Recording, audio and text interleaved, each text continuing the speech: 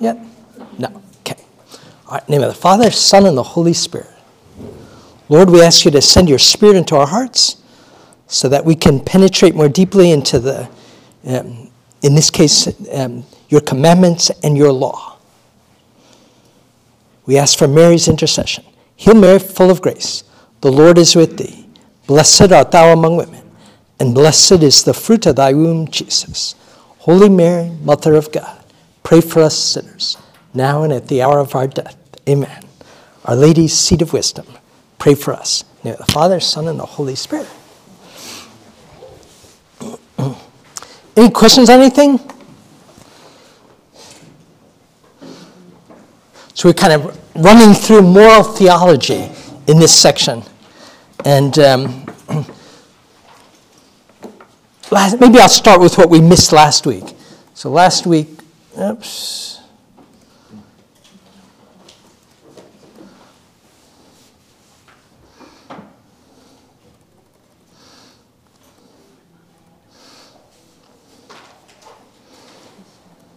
So we left off with virtue and vice last time, and we talked about different kinds of sins, and venial and mortal sin.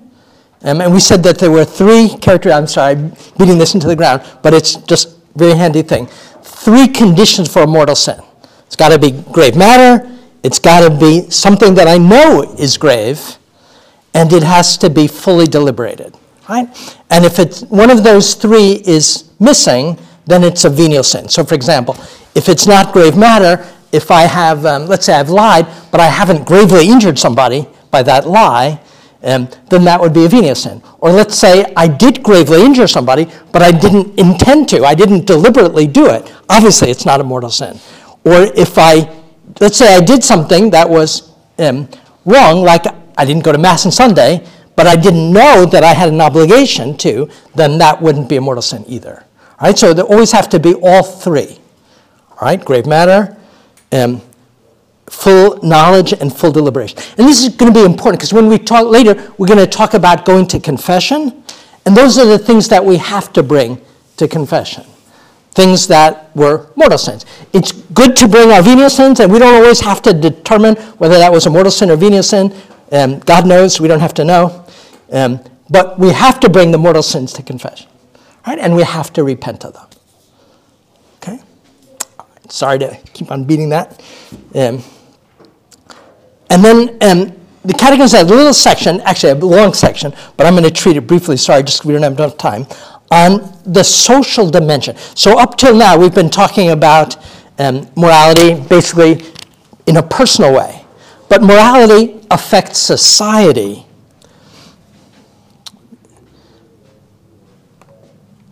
And so there are, we can speak of structures of sin in a society, and this is terrible, on one hand, if you live in that society, but it also does lessen the guilt of individuals, right, if you're in a structure of sin. But it means that we have a greater duty to work together to overcome it. And this comes up often with regard to cooperation with evil. So cooperation with evil is, I'm not directly the person who wants to do evil. But let's suppose, I know this happens all the times, in the workplace or in politics. Suppose I don't want the evil that my colleagues are doing, but I'm afraid if I oppose them or if I don't go along with it, I'll lose my job or I'll lose my, I'll be defeated in the election, whatever. And so I can be sometimes cooperating with somebody else's evil, and that can be also a grave sin, right, depending on the case. And so the general principle is this. We can never cooperate directly with somebody's evil, but sometimes we can't avoid indirectly cooperating. What does that mean? So directly is when I will the evil myself, or if I'm doing something essential to perpetrate it. So an example of this would be I'm in a gang of robbers, and one person actually steals the money, but the lookout, the planner, right? They've cooperated with evil, and they're responsible for it. right, even though they didn't do it themselves. Right? Somebody who leads, say, a mob to do something, the person who leads the mob is more responsible, even though he could say, I didn't do anything. All right? So that's cooperation with evil. Sometimes we have to cooperate. Sometimes it's hard not to cooperate in an indirect way. And that depends on the circumstances. I'm going to leave this, I think. Anybody want to raise a question about? So the principle would be this. Sometimes I can't avoid, so for example, I invest in the stock market. And maybe the company I invest in is a good company, but does something that's morally wrong. If I know about that, I could choose to invest in another company rather than that one. Right? So that would be an example of immaterial cooperation with evil. And we want to try and reduce that, but it depends on the circumstances. Let me go back to the directly cooperating. That's probably the more important thing. In a lot of countries in the world, it's hard to do business without paying a bribe sometimes, depending on what kind of, and that would be a kind of cooperation in evil. Right? And so one should always avoid direct cooperation in evil. Questions?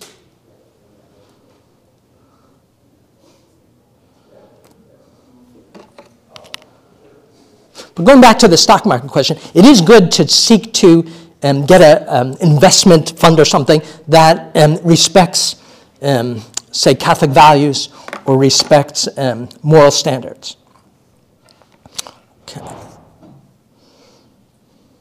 Okay, principle of, sorry, it's a fancy word here, subsidiarity. It comes from the Latin word for aid. And it's a question of how should I aid other people? So there are two principles here. Subsidiarity and solidarity. Let me start with the other one.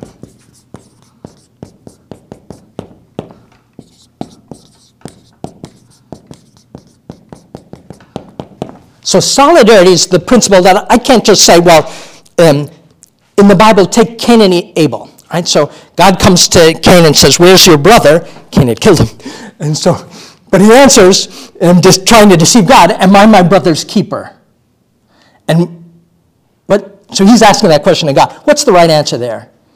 In some way, yes, right? We are all our brother's keeper, right? Again, in different, those who are directly dependent on us much more than others, right? And according to our circumstances. But solidarity is the idea that somebody else in need, I can't just say that's not my problem. Sometimes I might not be able to do anything about it, right? But sometimes I may have to do something about it. Right? And Jesus uses this as the criterion of judgment in Matthew chapter 25. He says, those who, we saw this earlier when we looked at the last things, right? He says, when I was hungry, you fed me, right? And those are the ones who go to heaven, and those who are on the other side, when I was hungry, you didn't feed me, etc. All right? But, so that would be solidarity. We stand together, and we need to care for the common good. But it's not so easy always to know how to best do that. So sometimes subsidiarity is a principle that helps when we aid others, we don't want to take away their initiative. That would be the basic idea there. So a higher order would be, let's say, the federal government with regard to people who are poor in a given country. All right? So community of a higher order, federal government, shouldn't take away all my freedom if they're going to give me a handout, or shouldn't take away my ability to determine, let's say, a better example would be education. It's good that the government and public schools aid families in educating their children, right? But whose duty is it most importantly? The duty to educate? Parents, not the federal government. Does everybody see that? Right? Because the parents brought the children into the world. And so they have the duty, coming from the very parent-child relationship, to educate their children. It's good that the community help, right? Because there might be many people who aren't able to, homeschool and teach their kids. And so that's why we have public schools, right? But a public school shouldn't take away from the parents all determination about how their children should be educated. Right? And the same thing goes even in religious education, right? It's good that the parish give, religious instruction for kids. But the ultimate educators for children's faith, it's got to be the parents. Right? So that's the principle of subsidiarity is, yes, higher orders should aid when the lower, say the family, can't do it by themselves. But they shouldn't aid in such a way that they deprive the lower order of its own initiative. Rather, the higher should be supporting the initiative of the more immediate, say, the family. All right? And the same thing would go for the local community, for the state, for the government, or the parish, the diocese, the universal church. All right? In other words, the idea is this, that aid is best given by people who are closest to you, because you're accountable in that way, and you're not just an anonymous number. Mm-hmm. So talk to the parish priest before you write the bishop. That's right. That's right. Yeah, that too. So it goes both ways. In the way of aiding, it shouldn't immediately, in other words, you don't want a society like the Soviet Union in which it was just the state and the individual, and everything in between was eliminated. You want a society with lots of levels. And the upper level doesn't immediately go to the lower, but through all these intermediates. And likewise, one should, if one is having difficulty, one should go to one's pastor before one goes to one's bishop, and it doesn't make sense to directly write Pope Francis or President Biden. All right? Okay. Government authority. So government has authority, and ultimately, the authority comes from God. Now, that might sound strange to us in a democracy because we say it comes from the people. And both are true, though, in two different ways. What comes from the people in a democracy is determining who our representatives are. Right? That's why we elect them. Great thing. But God gives the authority in this sense that he's made us in a certain way. He's made us social such that we don't live, each on our own in an anarchy. Right? In other words, we as social beings need to live in a society with legitimate authority, and that comes from our nature. And in that sense, authority comes from God. Right? And we should obey it thinking that we're obeying God. All right? So a government has a legitimate authority, but not everything that a government orders is in fact legitimate authority. Right? It's a legitimate authority if it's used for the purpose that God gives that authority, and that is for the common good of society. So if a particular government does everything for the private good of the dictator, right, that would not be a legitimate authority. And we wouldn't, if a law is made that goes against God's law, right? That would, again, God being the higher legislator, he always has to be obeyed over the dictator or the president. All right?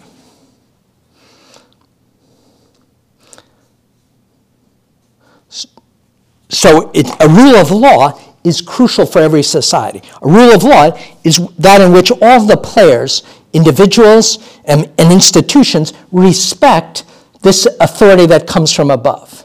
And when the rule of law gets undermined in society, right, that's among the greatest of tragedies. So an unjust law that would command me to do evil, right, that is not a real law. But I shouldn't be too hasty to declare that. Right? So an example of that would be, I think that this, my taxes are too high, and that's unjust, and so I'm not going to pay them. And that's not up to me simply to determine. Right? Okay, what is it? So I mentioned this term, the common good. This is really important. In every society, one should always be aiming, so the political leaders, when we elect the candidates to represent us, we want them to work for the common good of society. And the common good is a good that is good for everyone because it's a good for the whole and not just for a part. And so so what does that mean? It's going to be first and foremost respect for the rights of persons and families and institutions. So the common good is achieved and safeguarded when the rights of every member of society is respected. So that's the first thing. And then the development of the goods of a society. Right? So the common good would want the development of spiritual and temporal goods in that order. Right? So spiritual goods would be having educational institutions that pursue truth and culture and morality, the church, etc. Temporal goods would be things like the economy. We tend to reverse this, right? We think the common good is first and foremost the economy and then all these other things. But it should be the other way around. But nevertheless, both of them are parts of the common good. And then peace and security of all. Right? So when so an election year, when we vote, that's what we should be thinking about. Which candidate, which party, which policy best serves the common good. Questions on that? Okay. And so to promote the common good is really the same as to promote social justice. It's just another term. We use it more commonly today, social justice. And that would be the same that we just said. Society ensures social justice when it respects the dignity and rights of the person, the dignity and rights of family, we could put in there,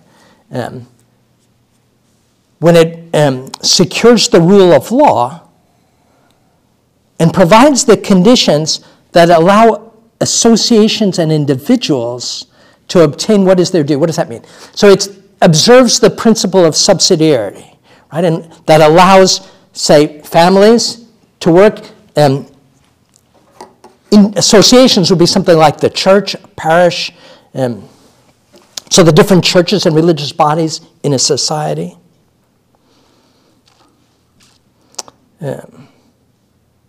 Questions on that? There's tons more to say about this, but... So I mentioned before solidarity. I should have put this earlier.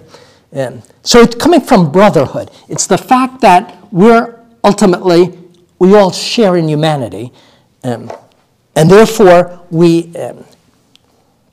it's the foundation for seeking the common good.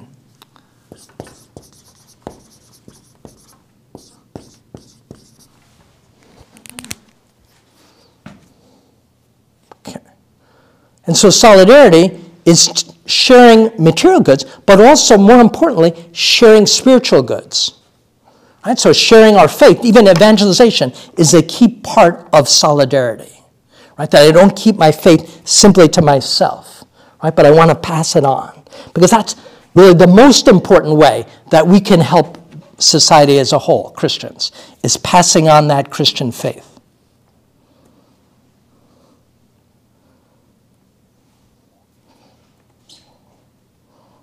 Okay.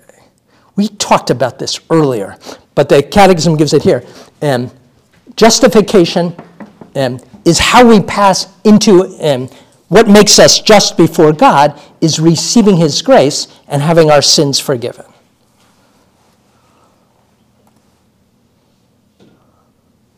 And so sanctifying grace is what puts us in a right relationship with God, and that's going to be the foundation that'll help me to be in a right relation with my brother and sister.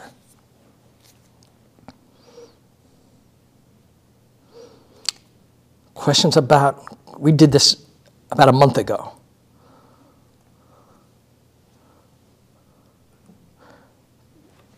So we speak of three different kinds of graces. So sanctifying grace is that which puts me in right relationship with God. And it's something we have in a stable way.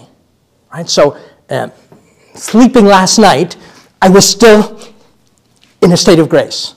Right? In other words, it's whether we're awake or asleep. We can lose it, though. The way we lose it is mortal sin. The way we win it back is repentance and the sacrament of baptism, if I haven't yet been baptized, confession, or desire for those sacraments coupled with repentance. All right, so that's how we get sanctifying grace. In addition to sanctifying grace, there are actual graces that come to us in the here and now. And we talked a little about the gifts of the Holy Spirit. I overburdened you last time. And that would involve actual grace, a grace given in the here and now to help me to see what God wants me to do. So, for example, in today's first reading at Mass, it was Samuel, right? So God is calling Samuel. And Samuel asked, Lord, here I am, right? What do you want? Actual grace would be God knocking like that on Samuel, right? And Samuel's response is, speak, right? Speak, Lord, your servant is listening. And so God doesn't speak directly with words like I'm speaking now, but he enables us to understand, sometimes with more clarity, usually with less clarity, what he wills for us, right? And that's an actual grace. Something, it's in the here and now that leads me to see something, maybe to have my conscience sharpened, to see something I need to change in my life. And it could be, so that it's partly seeing something, but it's even more importantly giving me the strength to want to do it. In other words, attracting my will. And then the last kind here are charisms. Charisms are special gifts that each one has according to the different things that God calls us to. So, for example, when God called Samuel, he was actually calling Samuel to become a prophet. So that was a particular charism. And most people don't get that kind of call that Samuel got, to be God's prophet in Israel. I'll talk about this maybe a little later. All of us, in some way, are called to be prophets simply by professing the Catholic faith and living it out in society. That's a prophetic witness that all the members of the church have, right? But it's not an extraordinary charism. That would be charism, but in that case, an ordinary, that I live in my, where I am. Okay. And then the last thing is, God calls us all to holiness. Right? So not everyone gets the charism of Samuel, right, to be a prophet in Israel, but everyone is called to be a prophet, and that means to seek holiness in ordinary life. Right? And how should I put this?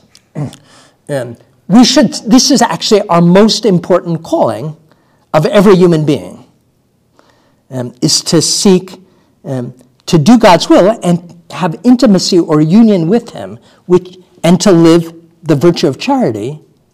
And that's what makes up holiness. Right? It's not something extraordinary. Well, in some way it's extraordinary because it's sharing God's life. But it's lived in the most ordinary situations in which all of us find ourselves. Right? In other words, it's not something for others, but it's something first and foremost for myself and yourself. Can you go back, please? Yeah. Can you give some all the instances for actual graces and mercy? Okay, so actual graces we can't give to ourselves.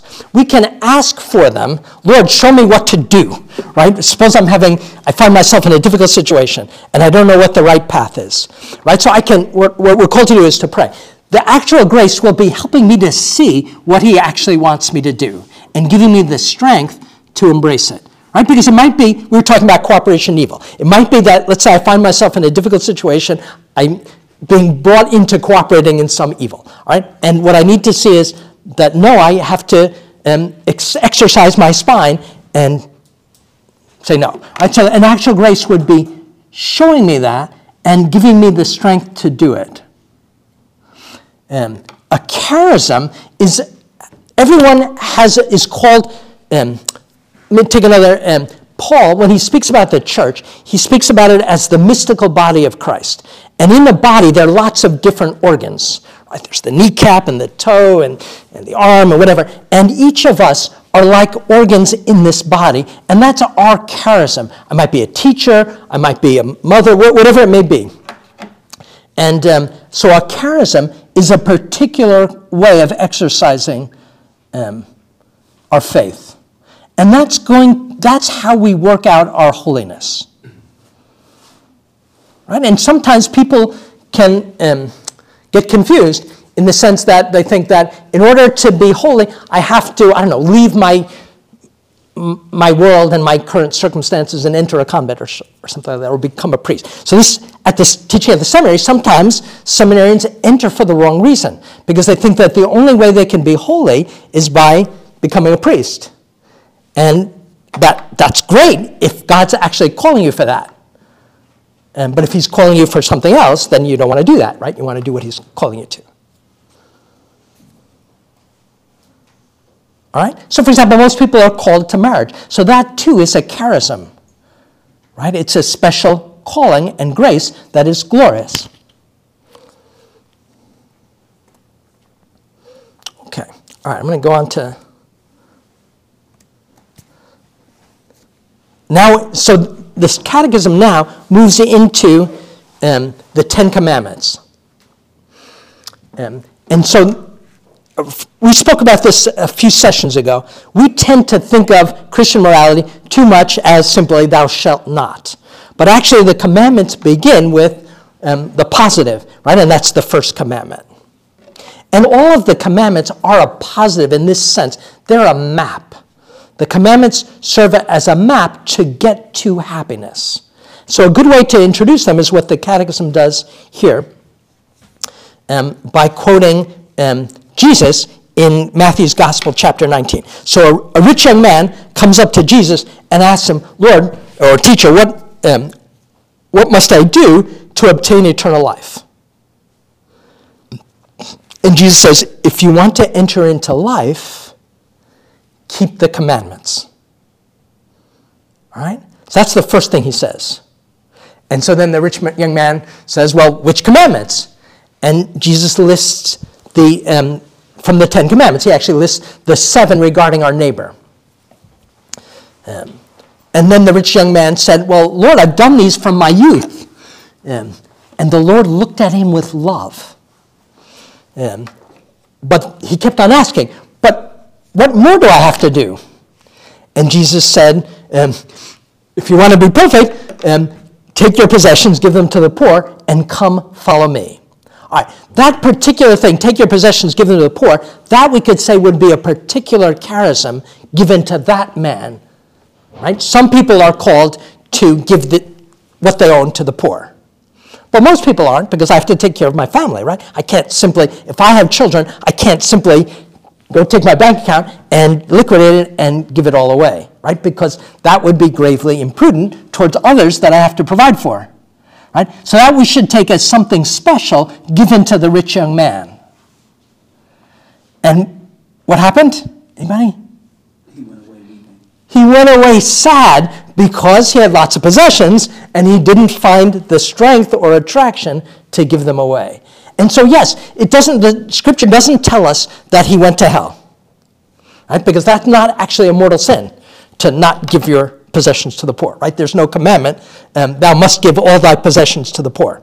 But if the Lord gives you a charism and a call, what should you do? Lord, your servant is listening. All right? But in any case, the more important thing is what Jesus says at the end, and that is, come and follow me. That he says to everyone. Right? So what he says to everyone is follow the commandments and come and follow me in the particular way in which I'm calling you. Okay? So the commandments are precisely the way to life.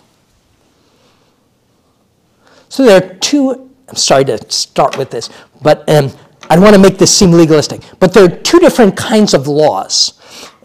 There's a law written on the heart, and we often call that natural law.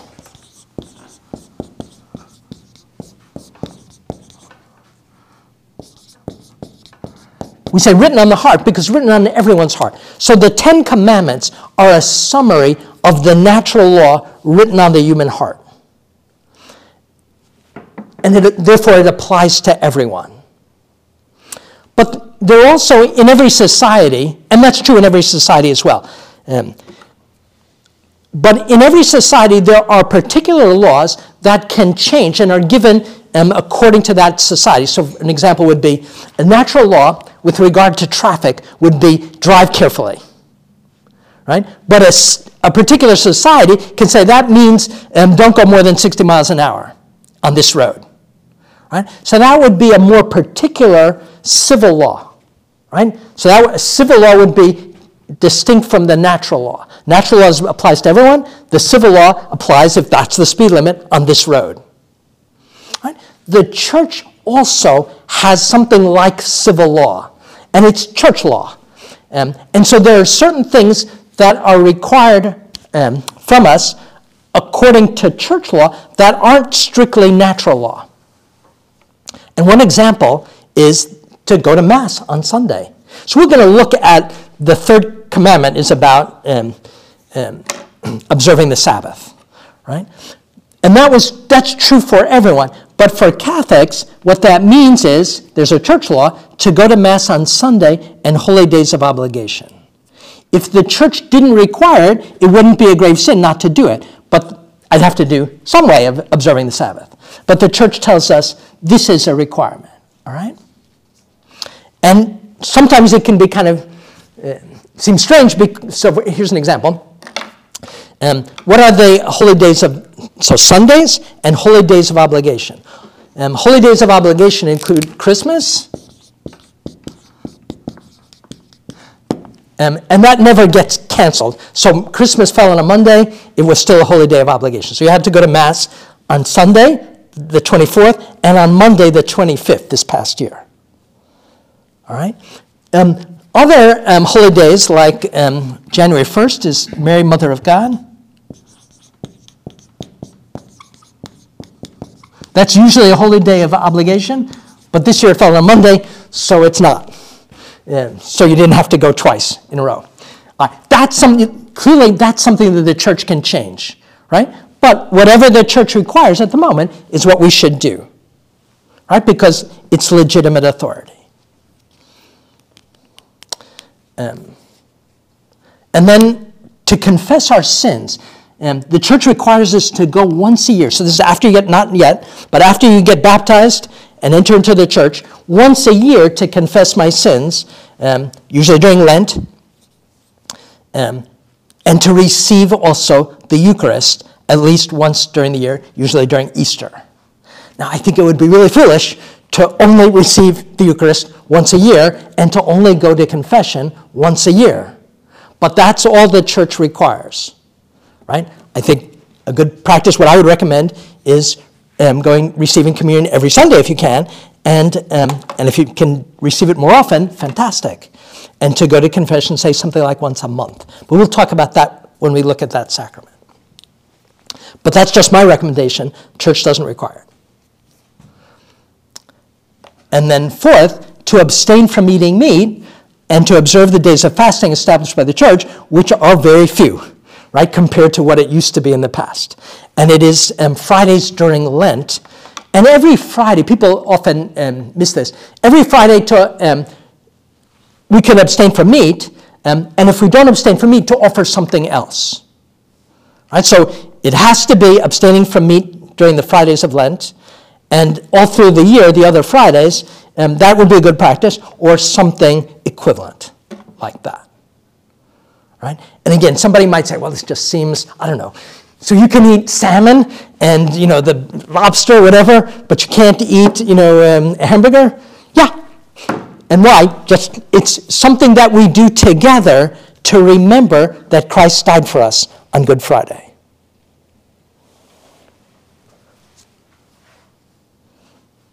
And then the fifth, to provide for the material needs of the church, each according to his own ability. So here, the church is different than, say, the law of Moses. The law of Moses gave a number, 10%, right? Tithing. So you had to give 10% of your goods to the priests.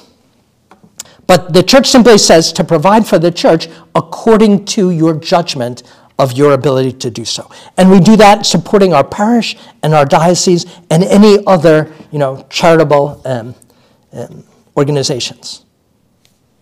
Questions on that? So those are the 5 precepts of the church.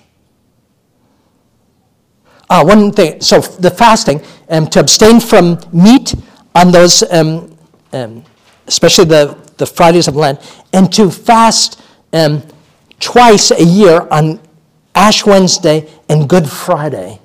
We will remind you of this later. Ash Wednesday is the first day of Lent. It's coming up in about a month. I think it's February 14th. And yeah, it's Valentine's Day. Oh, that's terrible. Yeah. So on Ash Wednesday, the requirement is to fast. And what does that mean? That means to have only one major meal. So it's not a total fast. In Judaism, they have the Day of Atonement is a 24-hour total fast. All right. Ash Wednesday is not like that. It means have one regular meal, and then the other meals be like half meals. So it's not actually that difficult. And if you're over 65 and if you're ill, you're exempt. All right, so if anyone that would be harmful for, you're exempt from it. Okay? Ash Wednesday and Good Friday. Sorry. Okay. All right, so those are the precepts of the church. Question on anything? So that number 5, to support the church, tithing is a good, in other words, the idea of 10% is a good rule of thumb, but it's left to us to determine that. And that can vary according to our circumstances. Okay. So let's look now at the 10 Commandments. So the 10 Commandments are summed up in the double commandment. So the double commandment sums up the whole law, right? And it's the double commandment of love. You shall love the Lord your God with all your heart and all your soul and all your mind. And the second, love your neighbor as yourself. Right? And so Jesus asked, what are the greatest commandments? And he answers in this way. And it's interesting, in a different gospel, Jesus throws the question to the person who asked, to the scribe, and the scribe answers in the same way. So it shows that what Jesus says here and what Judaism teaches is the same. Right, so the double commandment of love sums up the law. So the 10 commandments, we can reduce them all to the double commandment.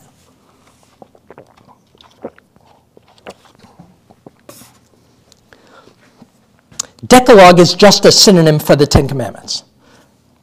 Right, the 10 words. And these are given in 2 places in the Old Testament, in Exodus and in Deuteronomy.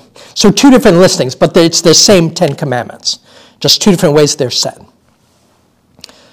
And so it's divided. If God is going to give us commandments, we should expect that he's going to do it in a good order. In some way, somebody might object, well, did God even need to reveal the 10 commandments?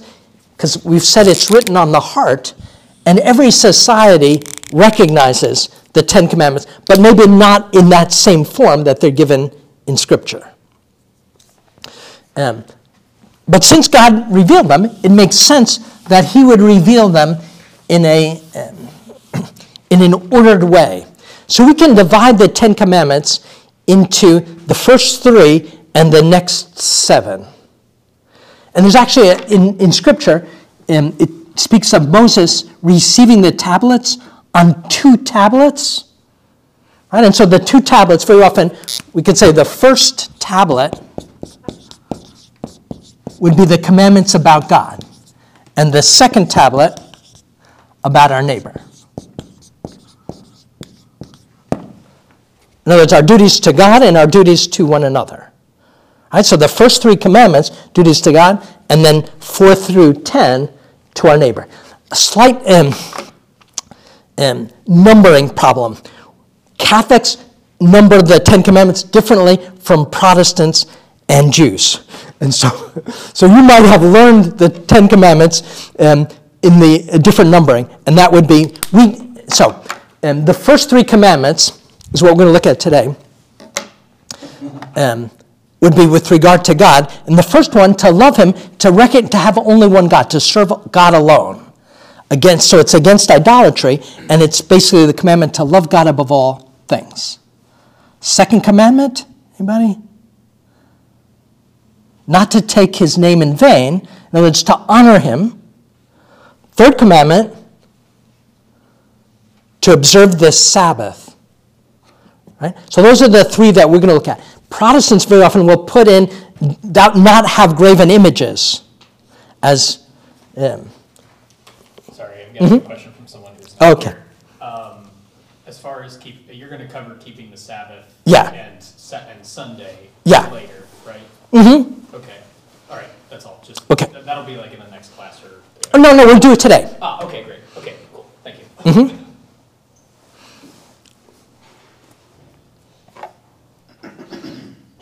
Is there more to that second commandment than just like... Yeah, we'll get to it in just a second. But but still, we won't give it the same importance as others. So before getting into the individual ones, is it important? And so obviously, yes, right? The Ten Commandments give us grave matter in general. But again, we'll look at that with each one in particular. In other words, giving us our fundamental duties to God and neighbor. Is it possible to keep them? And we've got to say yes. And that's because God wouldn't require something of us without giving us the strength to observe it. I may not observe it perfectly. That's another matter. In other words, so is it possible to keep the Decalogue without any venial sin at all? Probably no. But is it possible to keep it without mortal sin? Certainly we have to say yes. And so this would be, again, a difference with typical Protestant understanding. Very often, especially Luther, but I think pretty much in the Reformed tradition as well, God gave the law, it's simply to convict us as sinners. In other words, it's really impossible to keep it. But that's not what Jesus said to the rich young man, right? He asked him, follow the commandments. And the rich young man said, I have followed them. And Jesus loved him for that, right? So it is possible, and that's scriptural, right? In other words, they're not simply, the commandments aren't simply to show us that we're all terrible, damnable sinners, but it's to show us where we need to repent. Right? It's true, though, I can't do it by myself. So if I think I'm going to keep the commandments and I can do it by my own strength, that I cannot. And God will probably allow me to experience that. But with his grace and the sacraments, yes. Okay? All right, so let's look at the first one. What is implied in the first commandment? So I am the Lord your God. And that means that, so it's above all the three theological virtues that we looked at last class. Right, what are the theological virtues? Anybody? Faith, hope, and charity. Faith, hope, and charity. Right? They're the three virtues whose object is God. So faith is directed to God to believe his word. Hope to put my desires in him and not simply in the world. And love to love him above all things and even above myself. In other words, love myself for him. All right, so those are the three things that the first commandment requires. So you can see from this, the first commandment is the most important commandment, right? By far. And that makes sense because it's the first one, right? In other words, these are in a right order. God has given us the commandments to show where we need to start and end, as it were. So it's commanding us faith, hope, and charity. So faith would be, it's commanding us to believe in him and to reject what's contrary to the faith.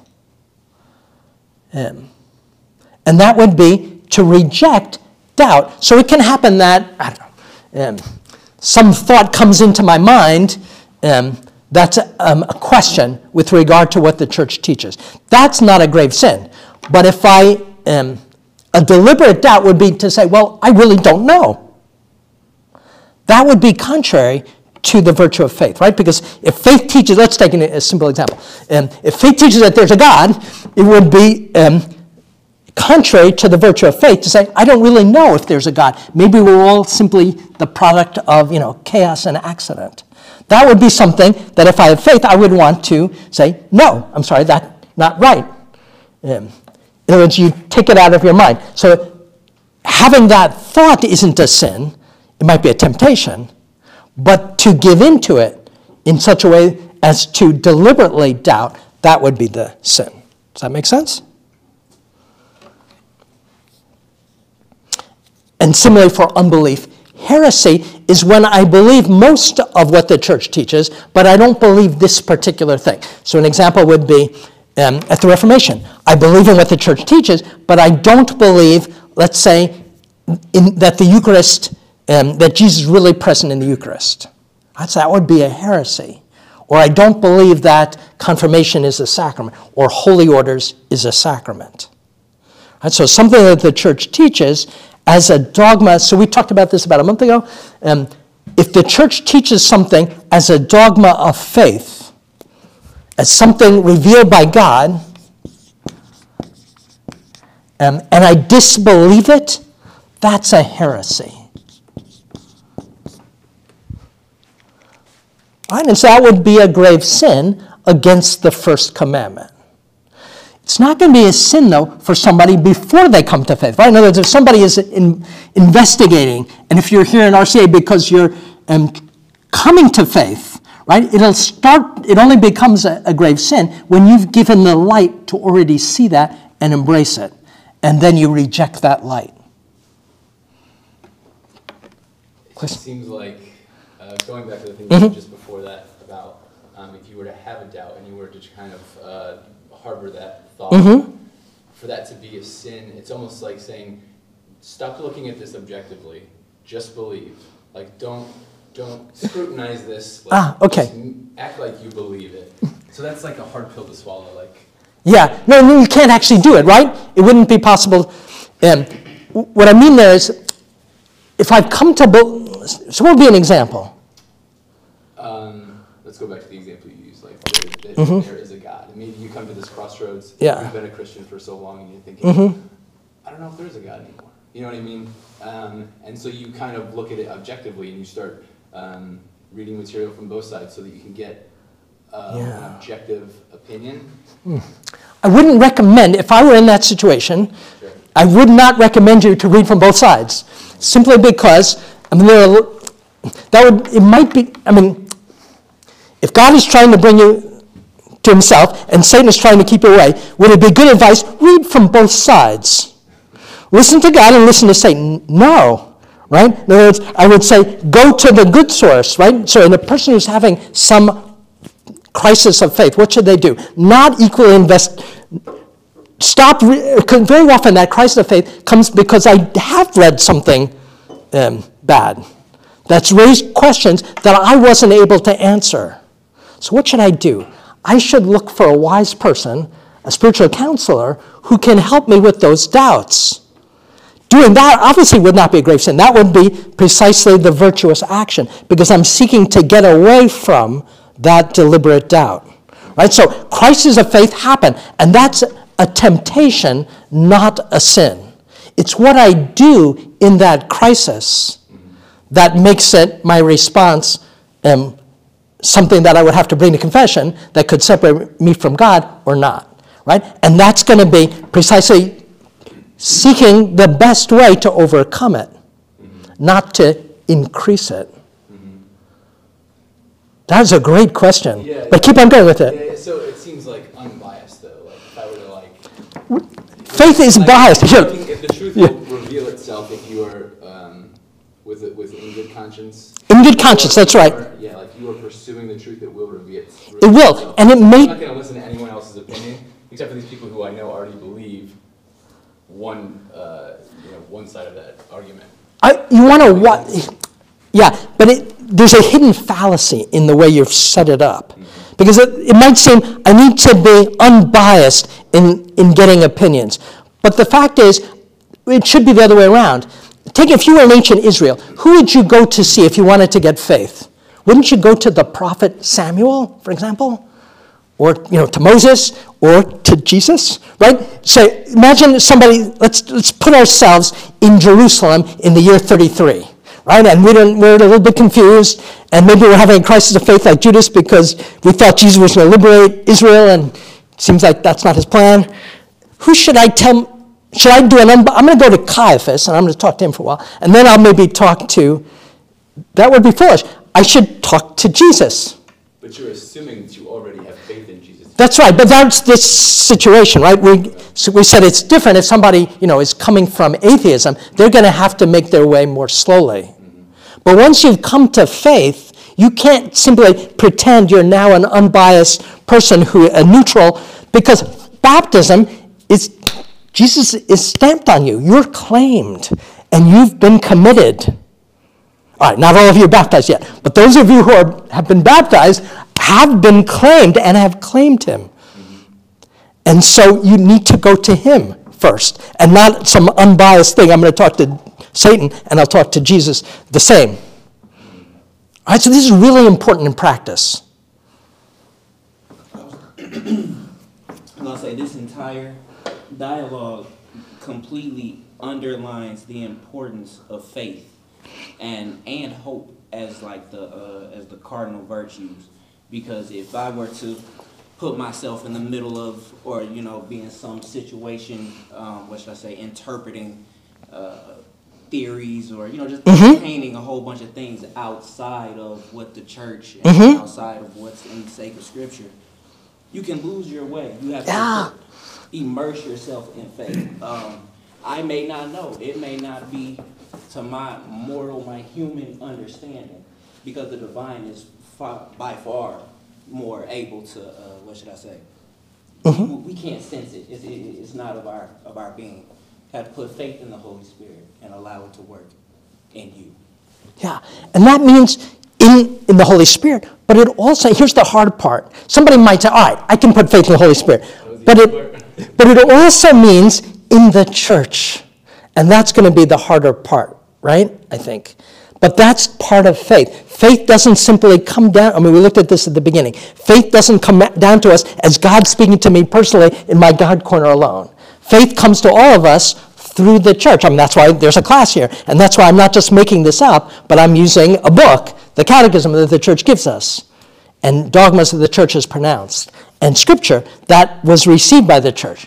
Right? So that's the difficult part. But it's still, so when we have a doubt about faith, what should we do? Go to the church. And what does that mean in particular? Seek somebody wise who lives the faith. And it doesn't have to be, a doctor of theology, because very often it's the people who love more who are the best ones to dispel our doubts. All right? Yeah, no, fantastic question. So, yes, but there can be catastrophic consequences when I'm having a crisis of faith, how I deal with it, who I go to, and how I seek to resolve it, and if I really try to do this unbiased, reading the bad as well as the good. Great. Yeah, and so that's precisely, I think, what's contained in the first commandment. That's a first commandment question. And that's, because very often I think people this is, to go through the Ten Commandments is to help us examine our conscience. How am I doing before God? Right? And that's really the kind of thing that concretely I need to examine. Do I really trust Jesus? And if I don't, and I'm just treating him as one source among others, then does that go together with what God's actually calling me to? And the answer would be no. Fantastic. Just again, it would depend on the situation, right? But when because I know people dealt with what you just said, very similar. So there's I want to figure things out, but if you're doubting, you're not in an unbiased spot. So by reading literature that makes you doubt more, you're feeding the doubt. That's not, now, trying to figure things out is not a bad thing, but it's only that the idea that somehow I'm going to put myself in a neutral space, maybe wait a little bit until you're kind of in a better headspace if you're even going to try to sort certain things out. Yeah, sorting out is good, right? So we said wanting to sort things out is precisely what the first commandment calls us for. It's the idea that there's a neutral space is the problem. There isn't actually a neutral space. Satan's got his agenda, and it's an agenda in the full sense of the word. Everybody's starting from somewhere. Yeah. And it's ultimately, Satan and God are both fighting for our souls. And one of them loves us, and the other hates us. Obviously, I've oversimplified. But let's take another example there. Let's suppose I'm wrestling with not, does God exist, but is Jesus really present in the Eucharist? And in a question like that, I can't say, well, yes, because I've experienced him, or no, because I haven't experienced him. I don't experience anything when I receive communion, therefore, the answer's got to be what the apostles said to Jesus, right? So remember the case? So I'll explain this later. It's John chapter 6. In John chapter 6, Jesus gave a really tough teaching to his disciples who were there. And it was that if you want to be saved, you've got to eat my flesh and drink my blood. And if you were there, suppose you'd never heard this before, what would you think? This sounds crazy, right? This is a hard saying. Who can bear it? And many of his disciples, probably most of those who were following him, left. So Jesus then turned to the 12, and he asked them, are you going to leave too? And anybody know to whom else should we go? You have the words of eternal life. That's how we answer in a crisis of faith. Because that was a crisis of faith for Peter too. Do you think Peter understood what Jesus was saying? No way. No more than the others.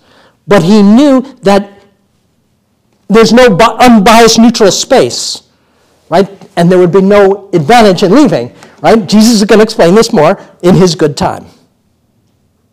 All right, so in other words, in a crisis of faith, what should you do? Don't leave, but stick it out with the master and ask him to reveal it through other people usually, right? That's the normal way, and through prayer.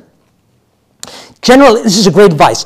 Don't change course in a crisis and in darkness.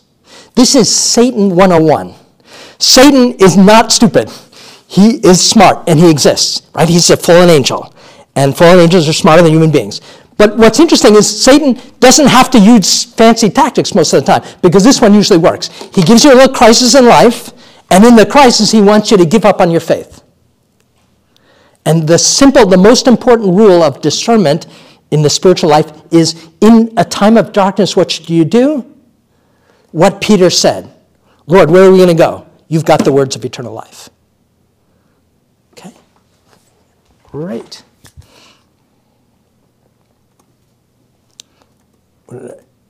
Okay, so faith believes in God and rejects things opposed to it. So what should we do in a case like that?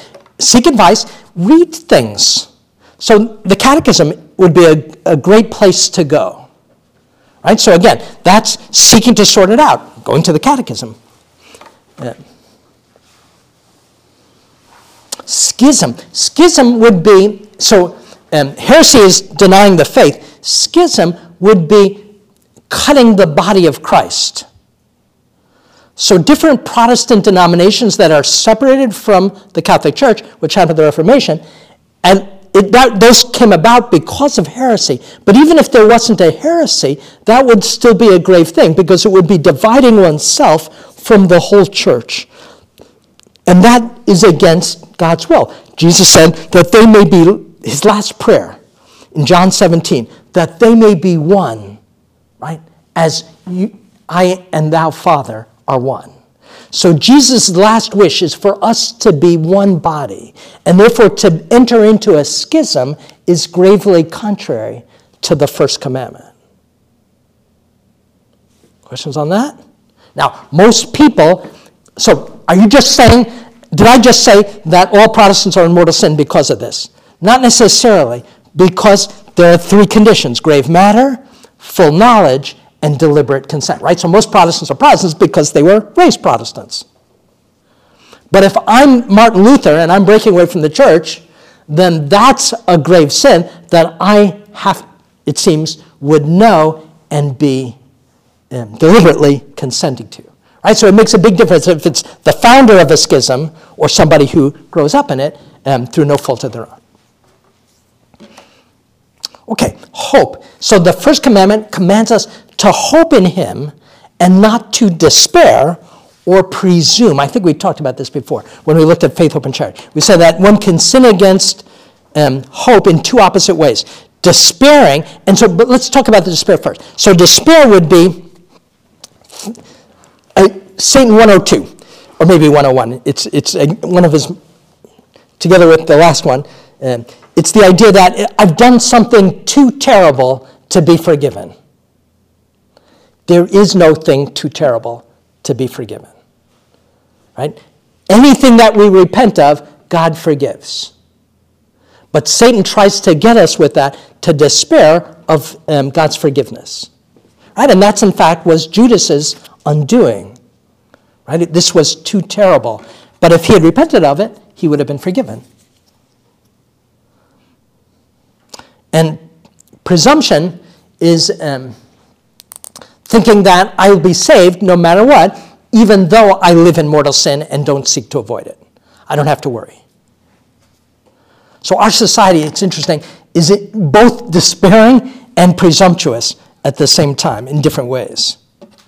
Right? We tend to think that I'm okay and you're okay no matter what, and we tend also to have a lot of despair about even if there is heaven. Okay. Questions on hope?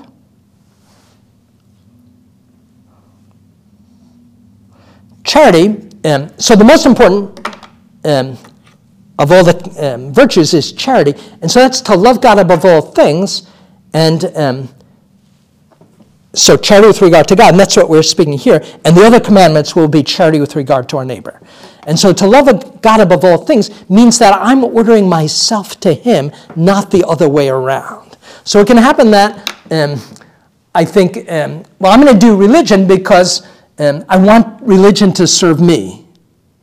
But it's got to be ordering myself and my whole life and everyone that I love, my family, my country, to God. Right? That's what it means to put him first. Right? I'm not first. And ultimately, everyone has that decision. And that's what determines heaven and hell. Do I put God first or do I put me first? So to love God above all things, and therefore to repudiate what's contrary to that. And that would be, so the Catechism gives different things here. So indifference. Indifference would be basically, all right, I'm going to go to, maybe I'll go to church, but it just doesn't make a difference, right? I might do the outward requirements, but I don't really care. Right? That's obviously contrary to charity. It ought to be what I most care about. Right? It doesn't mean I spend my whole time doing religion.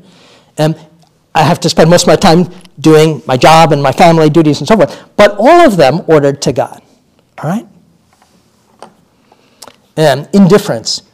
And so there's tons of religious indifferentism in our society. The idea, look, it doesn't really matter. It doesn't matter what faith you have. It doesn't matter whether you're Catholic or Protestant or Buddhist. So that would be a kind of indifference. Does that make sense? That's not to say that everybody's going to be damned who hasn't found it yet, right? For the reasons we said, because it's not so easy to find. But I can't be, it's one thing if I'm seeking and I haven't yet found, and it's another thing if I don't care. Right? If I don't care, that's a bad place. Ingratitude. So ingratitude, again, it goes together with the indifference, right? They're inseparable. If I don't care, that means I don't care about the one whom I've received everything, right? Each one of us right now is receiving our whole being from God. And if he were to stop giving it, we would be nothing. And all of those who we love, and every good, right, comes from God. And so gratitude is actually, it's impossible to be sufficiently grateful to God because it's everything. Lukewarmness is like indifference. So lukewarmness is, all right, yeah, again, I'm going to go to church, but I just don't get excited about it. It's not the top of my, right, of my, what gets me out of bed in the morning. And that can be, if that's just simply physiological because I'm sick, obviously that's not sinful. But if it's a constant attitude of my soul, that's a problem. Right? And that's really the same as the next thing, sloth or spiritual indolence. So sloth, when we speak about it here in these terms, isn't just, I'm too lazy to sweep my room or something. It's being lazy with regard to cultivating a relationship with God. Right? That would be against charity. So just as a married person has to put that first, cultivating a relation with my spouse, and every parent with their children, right? Same here, right? So I have to put first, cultivate and that means make a time for prayer. And if I don't make time for prayer, that would be spiritual sloth. Okay? And then last, it mentions hatred of God. All right, that's unusual. Most of us are not going to go to confession. I've never had to confess hatred of God. But that can happen, right? And it happens when one sees him. So Satan has that, right? But it's the others that we have to worry about. Questions on those things? So adore your God, worship him alone, to see him as the one source of all good. Right? To pray to him and to see him as the one. All right, so this might raise the question about, so all prayer is ultimately directed to God. That doesn't mean that we can't pray to Mary or saints, but they're not the last stop, right? Praying to a saint or praying to Mary is speaking with a brother or sister. That's the way to think of it, so that we can come closer to God. Right? So God, in this sense, is the one alone to whom all prayer is ultimately directed and all worship directed.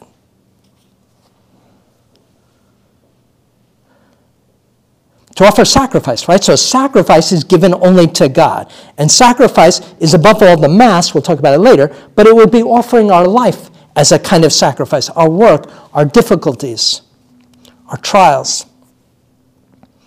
And to unite them all to Christ's sacrifice, to the Mass, directed to the Father. Right? To keep promises and vows made to him. And that would go back to the question we were talking about before. If I've been baptized and committed myself to him, I want to make sure I keep that promise. Okay.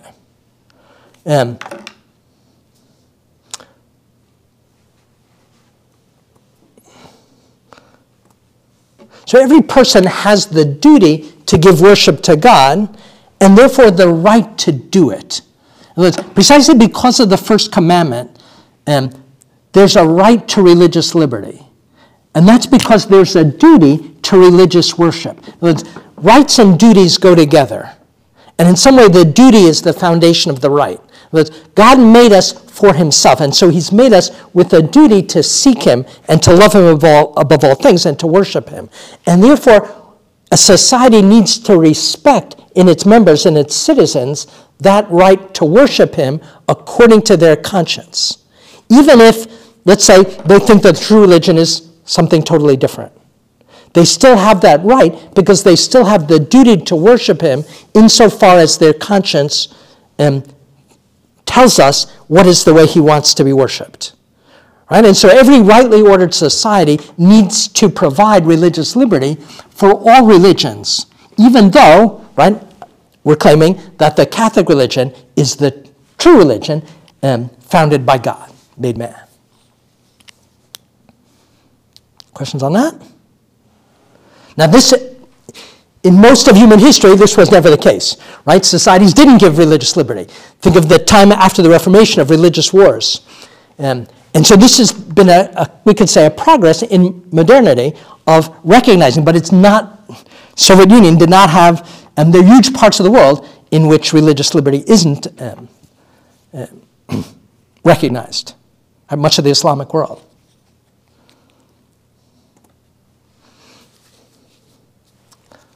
Okay, I want to get to the second and third commandment. I think we've got the main things here. Yeah, so what is forbidden? Polytheism, idolatry, let's say something about superstition. Superstition is a kind of excess. Superstition is thinking that I must or can't do something that God hasn't actually commanded or prohibited. Right? So it's basically making up obligations that don't come from God, or giving to someone other than God an importance. So if I go to someone to tell me the future, or if I read my horoscope thinking that it's actually going to tell me something about the future, or a Chinese fortune cookie, and that would be superstition, right? Because only God knows the future, and the fortune cookie writer doesn't know that, nor the horoscope writer or the palm reader, right? But it's worse than simply foolishness, because it's giving to them, especially something like a palm reader, it's giving them as if they had a power that only God has, and therefore it would be taking away from the dignity proper to God. Right? And so you don't want to do that. So any use of magic, divination, etc., is gravely contrary to the first commandment and has terrible consequences, because demons do exist, and once you start to talk to them, they can get a hold on us. Right? And so to have nothing to do with anything demonic or the spirit world. Okay, I'm going to leave those others. So irreligion, simply not religious indifferentism, agnosticism, more common, just simply being not sure, right? But it's, like what we said, a deliberate doubt. So what about images? Israelites were commanded not to make images in the sense of idolatrous worship. In other words, not to make an image of Baal. But to have an image like this is not idolatry, right? But it's opposite. Right? So the not to make graven images was a commandment not to worship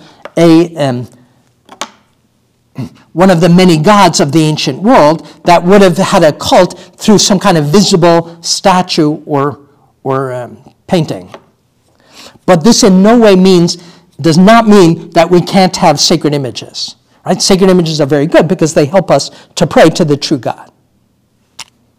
Questions on that? And likewise, there's no problem with having images of Our Lady and the saints. It's a great thing to have them in our house, right? Because we're all part of a larger church, right? The church on earth isn't isolated from the church in heaven.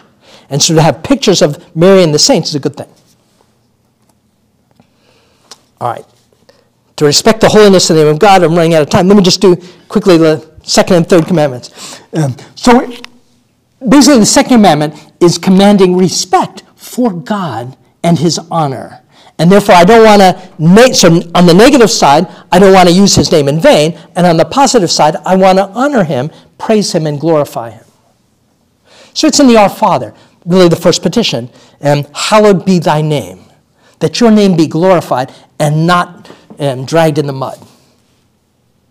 And so blasphemy is using God's name in improper ways. Right? And so that would be most commonly curses, and sometimes that's not fully voluntary. Right? So that's not a grave sin if it's not fully voluntary. I don't have to see as a mortal sin if I took the Lord's name in vain as without deliberating.